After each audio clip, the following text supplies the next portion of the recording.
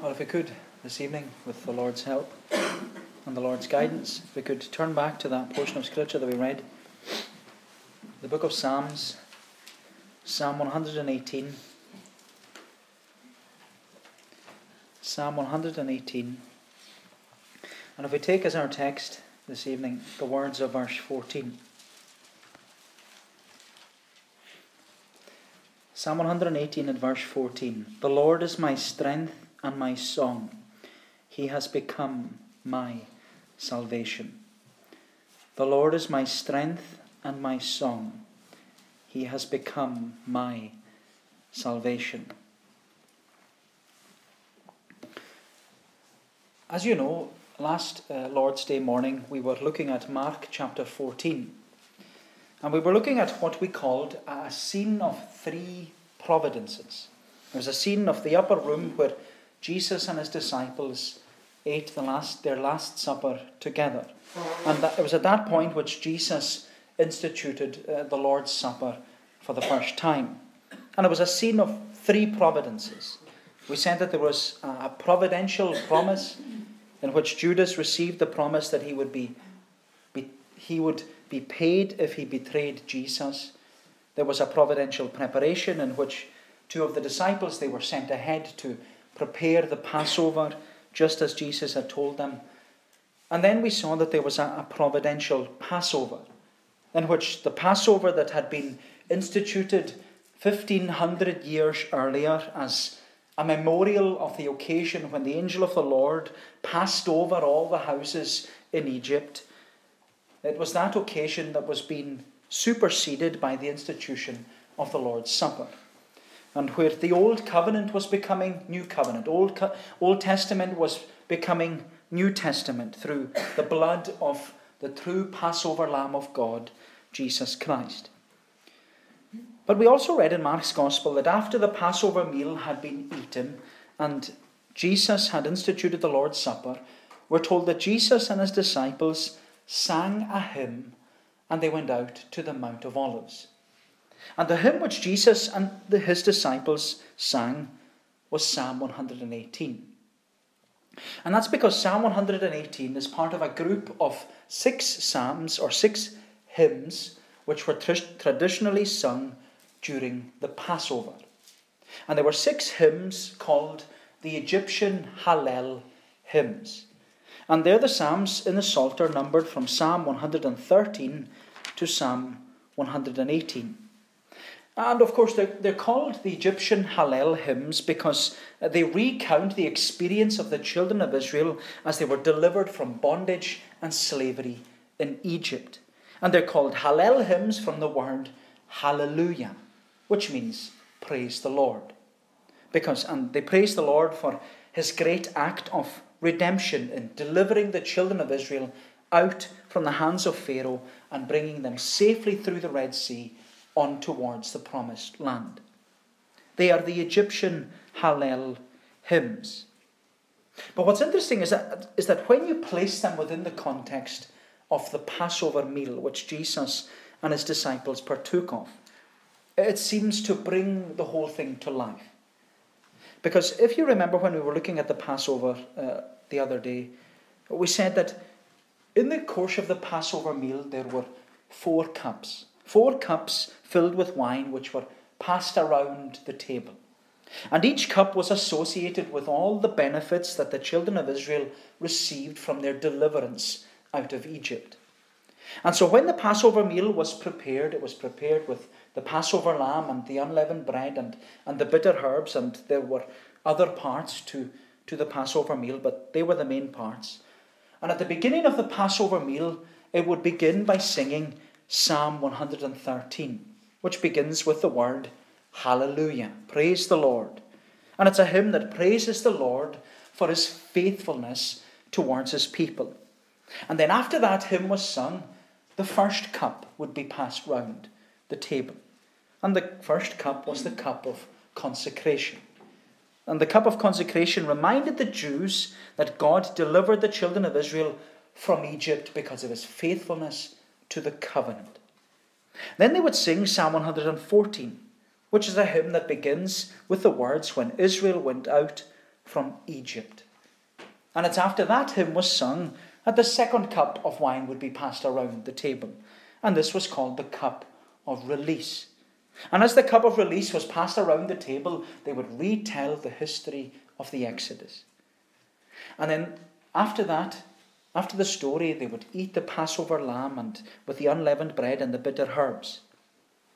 And then after the Passover meal was eaten, they would sing Psalm 115 and Psalm 116, which are hymns that dedicate them. It's a self-dedication to the Lord, or commitment to the Lord, where it begins, Psalm 115, not unto us, Lord, not to us, but to your name give glory. And Psalm 116, I love the Lord because he has heard my voice and my pleas for mercy. But as you know, near the end of Psalm 116, it's in verse 13, it says, I will lift up the cup of salvation and call on the name of the Lord. And it's after singing Psalm 116 that the third cup of wine is passed round the table. And the third cup of wine was called the cup of blessing, or the cup of salvation. And once the cup of salvation was passed around the table, they would sing Psalm 117, a short hymn about the coming Messiah. And the promise for blessing to all nations. Praise the Lord, all nations, extol him, all peoples.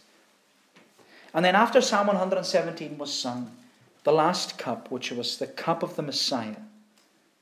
Traditionally, the cup of the Messiah was just filled with wine and passed around the table, and no one would drink from it, because the cup of the Messiah was not to be drunk until the Messiah would come and drink from it himself. And of course, it was at that point that Jesus institutes the Lord's Supper, indicating the end of the Passover. He puts the Passover meal to one side, and he takes bread. When he has given thanks, he breaks it, and he gives it to his disciples, saying, this is my body, which is for you. Do this in remembrance of me. And after they had eaten, Jesus took the cup of the new covenant, the cup of the Messiah, and he says that this cup is poured out for you. It's the new covenant in my blood. And it was after Jesus had instituted the Lord's Supper for the first time that he and his disciples sang the last Egyptian Hallel hymn together, Psalm 118. And as we said, it's a hymn of thanksgiving. But you know, when the disciples sang this hymn after the Lord's Supper had been instituted, they must have sung it with a new meaning and a new understanding. But maybe it wasn't until later that they would realize how thankful they were and how thankful they ought to be for what Jesus had done on their behalf. And that's what it's like for many of us. It's only when we look back. It's only when we look back and think about what the Lord has done that we are thankful for the Lord's provision. But as we come to look at this hymn of thanksgiving this evening, especially as this is our Thanksgiving service, I don't want us to look at every section of this hymn or every verse. I would just like us to look at verse 14 in particular. And I'd like us to see that this confession in verse 14, it not only holds the entire hymn together, it also holds the entire history of the Israelites together. The Lord is my strength and my salvation. He has become my son. The Lord is my strength and my song. He has become my salvation. And as you know, I like to use alliteration for my headings.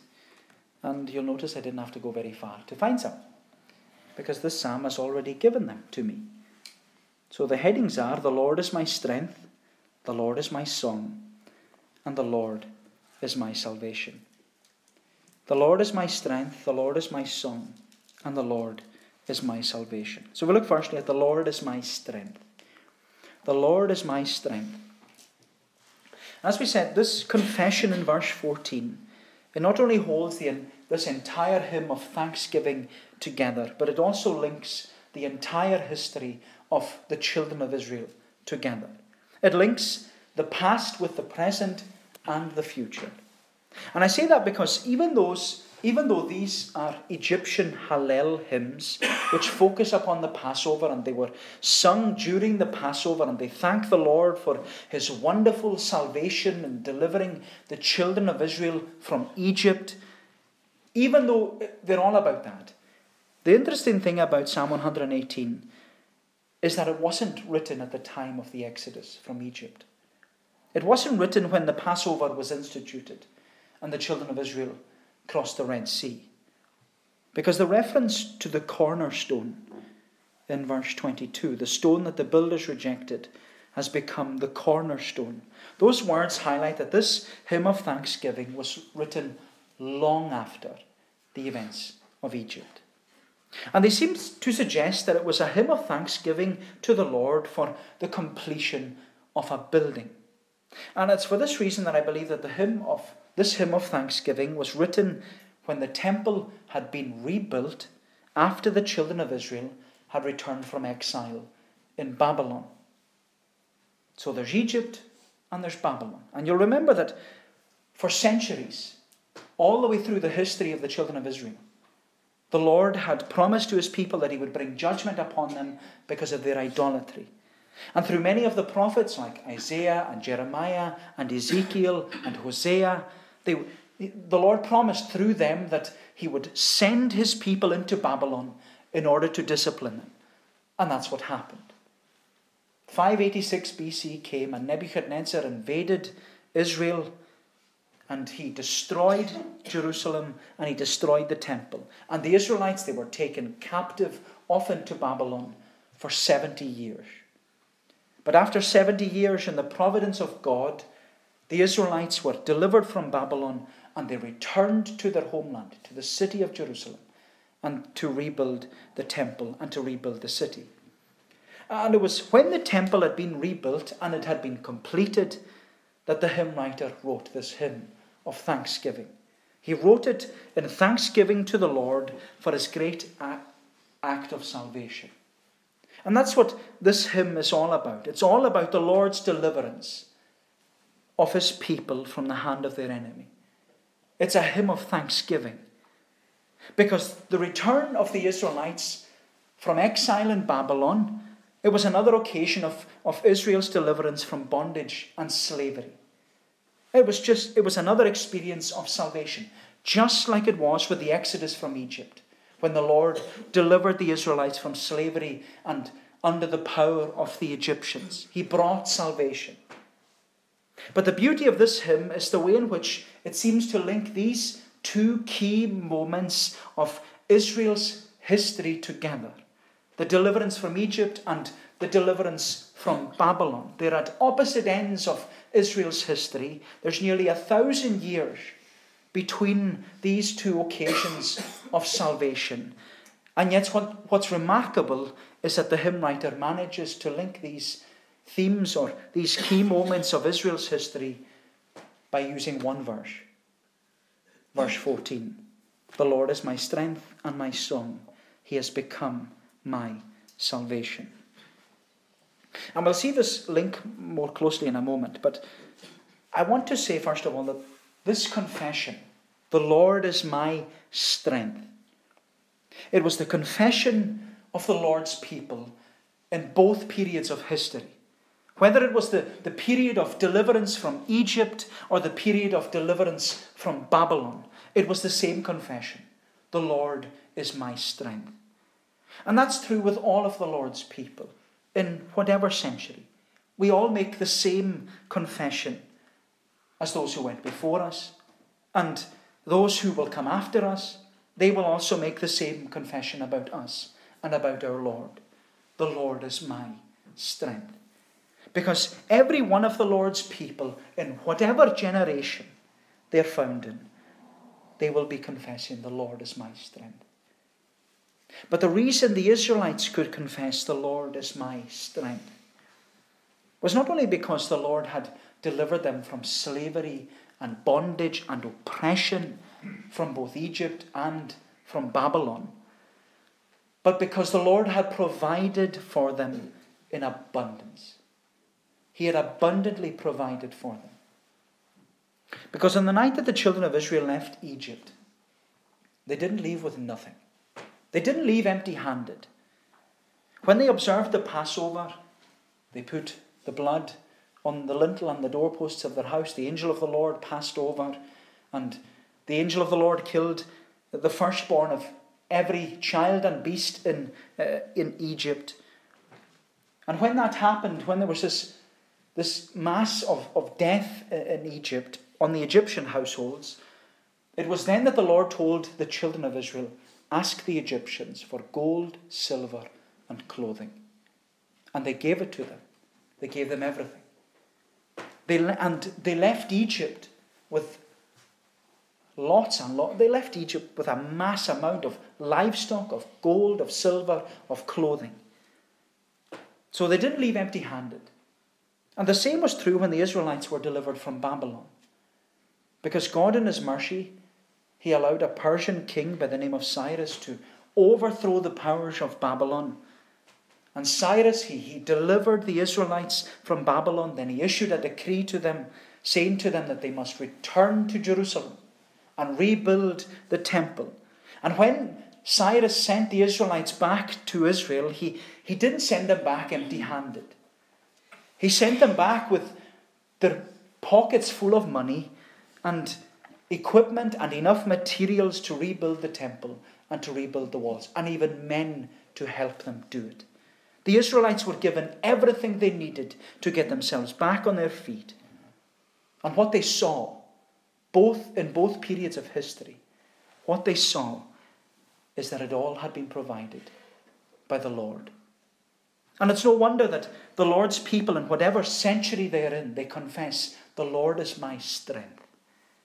Because the Lord's people, they recognize that the Lord had not only provided salvation, but he had also provided all the temporal blessings which they needed. And that's why this is such a wonderful hymn of thanksgiving. Because it calls all of the Lord's people in every century to give thanks to the Lord. Not only for his salvation, but also for all the benefits of his salvation. Where we're to thank the Lord for his great provisions, both temporally and spiritually. We are to be thankful people. And that's what the hymn writer does as he opens and closes this hymn of thanksgiving. He calls all of the Lord's people everywhere, in every generation, to give thanks to the Lord. That's what he says in verse 1. Oh, give thanks to the Lord, for he is good, for his steadfast love endures forever. Let Israel say, his steadfast love endures forever. Let the house of Aaron say, his steadfast love endures forever. Let those who fear the Lord say, his steadfast love endures forever. And he closes the psalm with this great call to everyone. Oh, give thanks to the Lord, for he is good, for his steadfast love endures forever. And that declaration of the Lord's enduring love, it's certainly evident when we consider the two periods of deliverance from Egypt and from Babylon. And yet what binds them together, what binds these two great moments together, is the Lord's enduring and unchanging love towards his people. And that every blessing they received from the Lord, whether temporal or spiritual, it's a further demonstration of his love for them. And you know, my friend, that's what we are given through Jesus Christ. Because through his work of salvation on the cross, we experience or we receive every spiritual blessing in heavenly places in Christ. Where we not only receive redemption, but we also receive the benefits of that redemption. We receive peace with God, forgiveness of sin, union with Christ, adoption, sanctification, the promise of the resurrection, the promise of glory.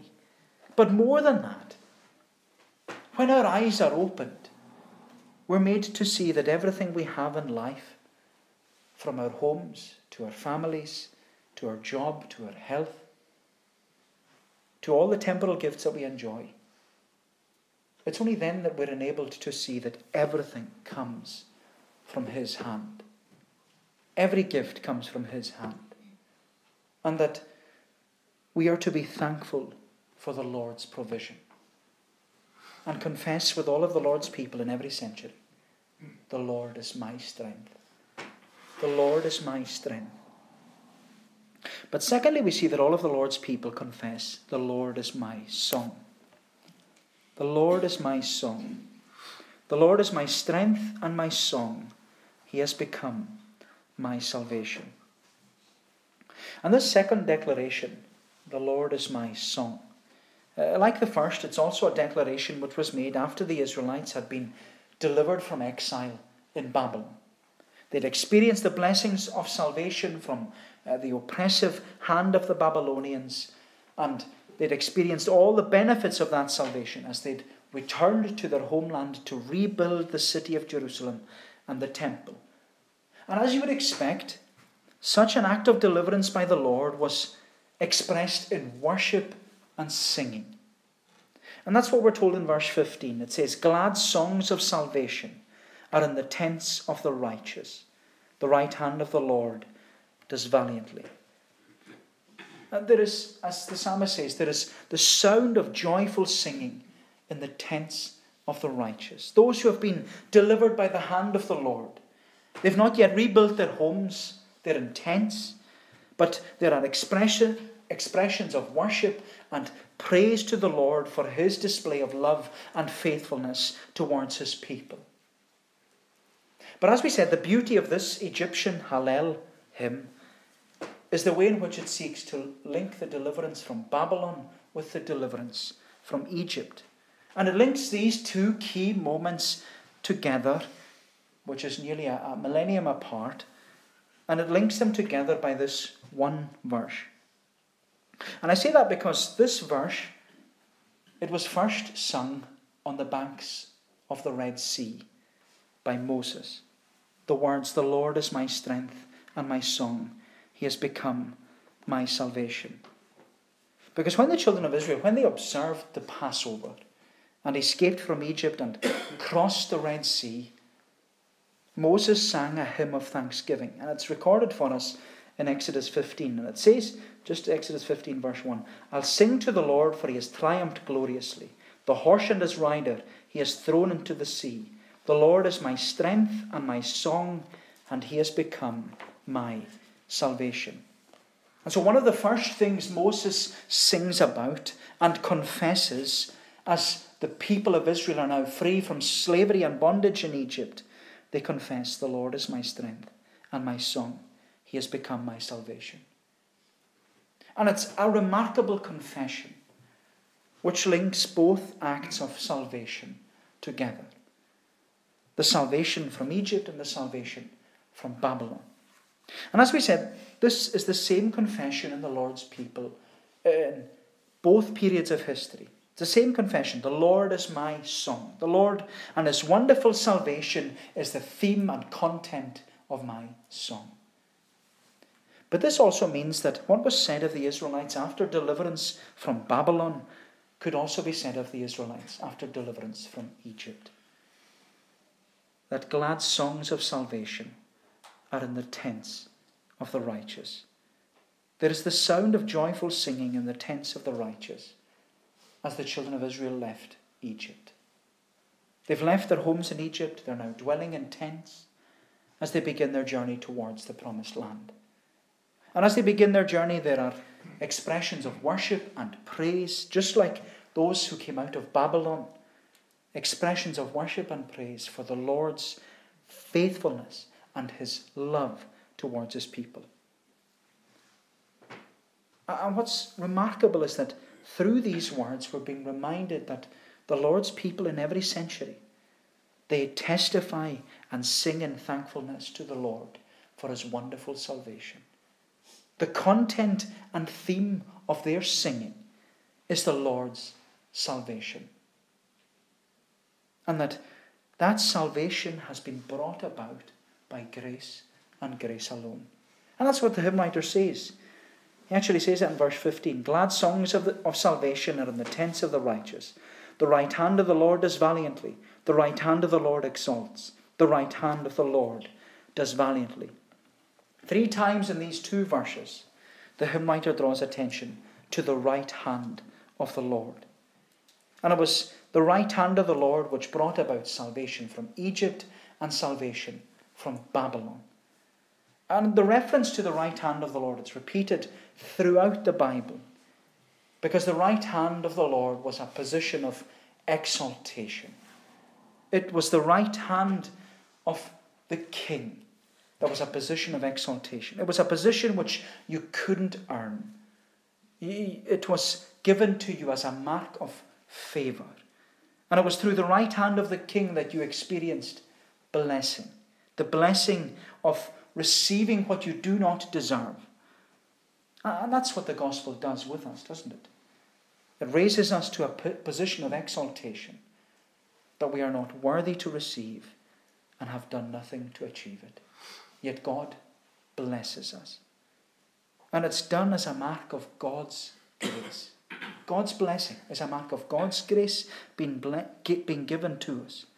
And when we experience the grace of God in salvation, just like the Israelites did, we too can testify, like all of the Lord's people, and say with firm confidence with the psalmist, I shall not die, but I shall live and recount the deeds of the Lord.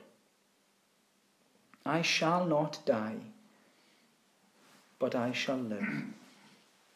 And you know, it was because of those words that Martin Luther, he said that Psalm 118 was his favourite psalm. Martin Luther loved Psalm 118. And he wrote a 60-page exposition on this psalm. I suppose that's why he loved it so much, he wrote that. But it was in the preface of his exposition of Psalm 118 that Luther wrote these words. He says, "This is my own beloved psalm. Although the entire Psalter and all of Holy Scripture are dear to me as my only comfort and source of life, I fell in love with this psalm especially. Therefore I call it my own. When emperors and kings, the wise and the learned, and even saints could not aid me, this psalm proved a friend and helped me out of many great troubles. As a result, it's dearer to me than all the wealth, honour and power of the Pope, the Turk and the Emperor, and I would be most unwilling to trade this psalm for all of it." And when you read the comments which Luther makes about this particular psalm, he gives a glimpse into what went on in his own study when he was preparing this, I'm sure. He says that he had engraved on a plaque and hanging on his wall in the study the words of verse 17, I shall not die, but live. And Luther regarded this verse, he says, as a masterpiece. He said, all the saints have sung this verse and will continue to sing it until their end. So far as the world is concerned, the saints die. Yet their hearts say with a firm faith, I shall not die, but live. And you know, my friend, Luther was right. The words of verse 17, they've been a comfort and a promise to many of the Lord's people down throughout the centuries. Because in these words we have presented to us the reversal of death and the destruction of the grave. And that's what all of the Lord's people have clung to in the past, and it's what they're still clinging to in the present, and it's what they will cling to in the future. It's what they sang as they came out of deliverance in Egypt. It's what they sang when they came out of exile in Babylon. And it's what we're still singing tonight after our deliverance from sin at Calvary. I shall not die, but live, and shall the works of God discover. And it's no wonder to us then that this hymn writer wrote this great hymn of thanksgiving to the Lord for his provision of salvation. Because it's the Lord alone who delivers his people from the hand of their enemies. But it's this last declaration in verse 14. That's what pulls the entire history of the Lord's salvation together. We've seen that all of the Lord's people, in whatever century they are in, they all confess, the Lord is my strength, the Lord is my song, and the Lord is my salvation. So lastly, the Lord is my salvation. The Lord is my strength and my song. He has become my salvation. And what I find amazing about this one verse is that it manages to pull the whole of redemptive history together. The whole lot. Where, as we've seen, they were first sung by Moses as a hymn of thanksgiving after the children of Israel had come out of Egypt. Then they're sung as a hymn of thanksgiving, which was written after the Israelites were delivered from exile in Babylon. But what makes me realize how wonderful and how beautiful the Bible is and how it all fits together so perfectly is that these words were also sung in a song of thanksgiving by the prophet Isaiah. Because in Isaiah chapter 12, Isaiah writes a song of thanksgiving for the Lord's provision of a Saviour. He says in verse 2, "Behold, God is my salvation. I will trust and will not be afraid. For the Lord God is my strength and my song, and he has become my salvation."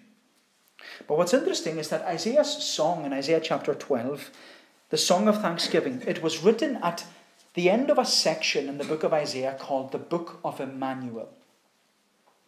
And as you can guess, the Book of Emmanuel spoke about the promise of the coming Messiah and the birth of a Saviour. And we're very familiar with the words of the Book of Emmanuel, especially at the run-up to Christmas. Because in Isaiah chapter 7, which is the beginning of the Book of Emmanuel, we're told the Lord himself will give you a sign. "Behold, a virgin shall conceive and bear a son, and you shall call his name Emmanuel." Then you go into chapter 9 of the book of Emmanuel. And we have the well-known prophecy, "For unto us a child is born, unto us a son is given. The government will be upon his shoulder, and his name will be called Wonderful Counselor, Mighty God, the Everlasting Father, the Prince of Peace." And then in Isaiah chapter 11, we're given further direction as to who the Messiah will be. Because he says, "There shall come forth a rod from the stem of Jesse, a branch shall grow out of his roots. The Spirit of the Lord shall rest upon him, the Spirit of wisdom and understanding, the Spirit of counsel and might, the Spirit of knowledge and of the fear of the Lord." And so at the end of the book of Emmanuel, in Isaiah chapter 12, Isaiah sings this song of thanksgiving for the Lord's provision of a wonderful Saviour. And with that, Isaiah confesses with all those who came out of Egypt and all those who came out of Babylon, they confess the same confession of God's salvation. "The Lord is my strength and my song, and he has become my salvation." And what's remarkable is that these three songs of thanksgiving, Moses' song after the Exodus, and Isaiah's song with the promise of the Messiah, and the song that came out of the exile in Babylon, these three songs of thanksgiving, they span hundreds of years, and yet each of them confess the same thing. "The Lord is my strength, the Lord is my song, and the Lord is my salvation." Every generation which quoted these precious words emphasizes to us that the God whom they worshipped in the past is the same God we worship today. He hasn't changed, and his work of salvation hasn't changed. But what we ought to see is that the theme of these three songs is thankfulness for the Lord's salvation. Therefore, the important word in the song is salvation. The important word is salvation. And the word salvation in the Hebrew language is the word, you've probably heard it before, the word Yeshua. And it's also a word that can be translated Joshua or Jesus. And so whether Moses, Isaiah, and this hymn writer knew it or not, each of them, when they wrote their hymns of thanksgiving, hundreds of years apart, they were all confessing the same thing. "The Lord has become my Jesus." The Lord has become my Jesus. And that's what the angel of the Lord said to Joseph, isn't it? "Mary shall bring forth a son. You shall call his name Jesus." Call his name Yeshua. You shall call his name salvation. Why? Because he shall save his people from their sins. And that's what salvation is. It's been delivered from bondage and slavery. Just like the children of Israel in Egypt, just like the Israelites from Babylon, they were delivered from bondage and slavery. But of course, Egypt and Babylon, they were always illustrations of death and separation from God. A death and separation which had come about because of sin. And that's the way in which the New Testament describes the effects of sin upon mankind. That we are in bondage and slavery to sin. We are dead in our trespasses and sins. We are separated and alienated from God. But we're able to sing our hymn of thanksgiving tonight because Jesus Christ, the captain of our salvation, he's able to deliver us if we come to him. Because he promises to us that he will set us free. He will take away our sin. He will pluck us as brands from the burning and draw us to himself and make us a new creation and put a new song in our mouth in which we can say and testify, like all of the Lord's people, the Lord is my strength and my song, and he has become my salvation. My friend, write these words upon your heart. They're wonderful words. Make them your daily confession of thanksgiving to the Lord. Because, there's no greater comfort in all the world tonight than to know that your eternal well-being is safe and secure in Jesus Christ. There's no greater hope in this life than the hope which is sure and steadfast in Jesus Christ. And there's no greater assurance to your salvation tonight than to know that this Jesus is the Lord of your salvation. He's the Lord of your salvation. And that's the beauty of this verse, this confession, that it not really ties the whole of redemptive history together. It's also a personal confession. The Lord is my strength. The Lord is my song. And the Lord is my salvation. It's a personal confession about Jesus because Jesus is a personal Saviour. He deals with us personally. And he calls us to live our life in complete submission to him. Because it's not enough for us to say that we believe in God, or that we believe that Jesus saves sinners, or that we even identify ourselves as part of this church, or even that we call ourselves a Christian. My friend, it's not enough, because we must come to this Jesus on bended knee, confessing with all of the Lord's people in every generation, the Lord is my strength, the Lord is my song, and the Lord is my salvation. And having considered the theme of this wonderful hymn of thanksgiving, that's the question I'd like to leave with you this evening. Can you say about this Jesus? This goes for all of us. Can we say about him, he is my strength, he is my song, and he has become my salvation? May the Lord bless these thoughts to us. Let us pray. O Lord, our gracious God, we give thanks for the wonder of thy salvation. We thank thee, O Lord, and we praise thee that thou art a God who worked in the past, and a God who revealed thyself in the past. But that we thank thee, Lord, that thou art a God who is still revealing thyself in the present, and a God who is still working in the present. That thou wouldest work in our hearts, we pray thee. Enable us to confess every day that the Lord is my strength, the Lord is my song, and the Lord is my salvation. For there is no one else to confess but the name of the Lord. For as thy word reminds us that the name of the Lord is a strong tower, and the mighty rush into it and they are safe. Enable us, we pray thee, to find shelter in the shadow of thy wings, to know that there is none likened unto thee among the gods. For all the other gods are but idols dumb, which blinded nations fear. But our God is the Lord by whom the heavens created were. Bless us, Lord, we pray thee. Give to us thankful hearts as we leave this place, knowing that thou art the God who does in us and for us, far above and beyond our asking and our thinking. Cleanse us, we pray, and keep us for Jesus' sake. Amen.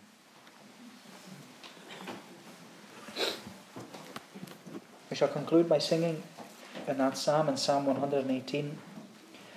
Psalm 118. We're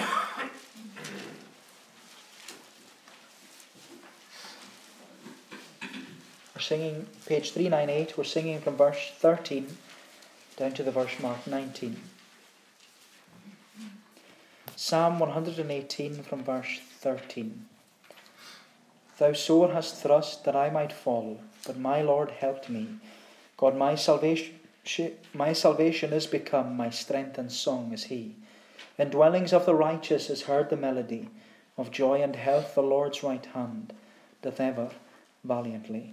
Down to the verse mark 19 of Psalm 118, to God's praise.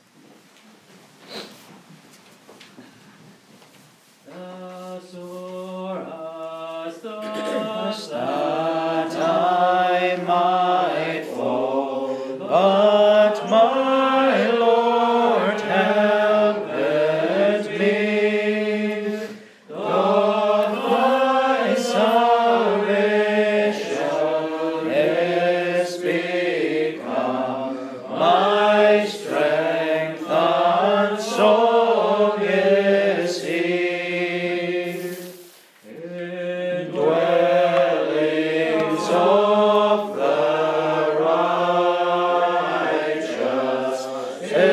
is heard the melody of joy and health. The Lord's right hand doth ever valiantly. The right hand of the mighty Lord exalted is on high. The right hand of the mighty Lord doth ever valiantly.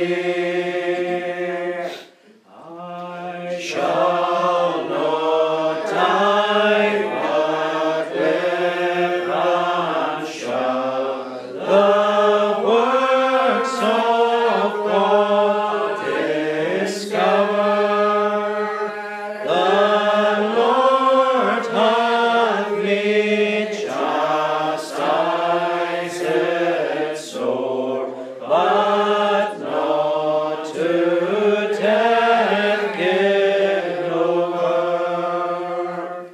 O set ye open unto me the gates of righteousness, then will I enter into them, and I the Lord will bless. The grace of the Lord Jesus Christ, the love of God the Father, and the fellowship of the Holy Spirit be with you all, now and forevermore. Amen.